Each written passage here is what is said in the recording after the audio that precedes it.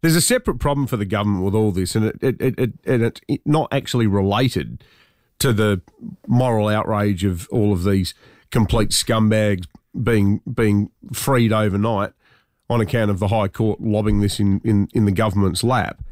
And it goes to the level of effort, cost and energy that this is consuming for the Albanese government. And it's brought into stark relief by today's front page article in the Tiser, and it's been personalised because this has become his problem. So I think it's a totally valid journalistic treatment of it to give the Prime Minister total personal ownership of this you-know-what flavoured sandwich. But crime pays for released asylum seekers. Albo's free everything. Taxpayers have funded flights, food, cash, clothes and accommodation for convicted sex offenders, murderers and drug traffickers following their release from immigration detention, documents show. Now, you know, all this, and off the back of the paralysis we saw on other fronts on account of The Voice, this is an entire week that the government has spent bending over backwards to work out how to house, care for, redeploying hard-working South Australian police with very limited backup from the AFP, you know, the mother of all hospital passes, at a time of a recruitment crisis, numbers down, SAPOL, in the midst of all that they've had on their plate in the last month, you know, suddenly they're in charge of monitoring these people. It just looks like totally warped priorities at a time when most people are sitting there looking at their latest power bill from AGL going, bloody hell, how am I going to pay for this?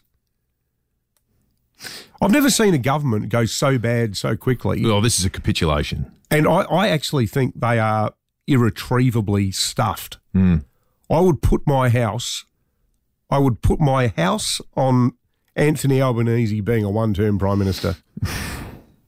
I don't say that with any sense of glee. I mean, we had a great relationship with him. Yeah. With him and Pine for years, but it just feels like he's vanished. Well, the last news poll predates this crisis, doesn't it? It had it at 50-50. The next news poll. The news poll had it at 50-50. We should do closest to the pin. Let's make it interesting. Yeah. If they fell 4 points last time, what do they fall next time? It'd have to be significant. Because as we said, it's a story that's manna from heaven politically for Peter Dutton, because whether you like the bloke or not, does anyone who knows anything about Peter Dutton think these people would have spent a day outside of detention had he seen the High Court ruling coming? The criticism of him is he would have been rubbing his hands together making sure they were locked up. He probably would have gone and arrested them himself. Well, this is the thing. It's funny how sometimes your weakness can turn out to be your strength. And the weakness was he was obsessed about these kind of things as a former immigration minister. Well, he suddenly looks like the right man for the job. Yeah. On this issue. Well, and I think too, part of it is the sort of modern culture of Labor, which has gone moved a long way away from its sort of working class roots. Is that now there's a lot of people in the Labor Party federally who go, I think we've got to be careful not to demonise these people. I go, yeah. Good luck with that. Yeah. Meanwhile, in Paraka... Yeah, what did that woman do wrong? Yeah, 100%.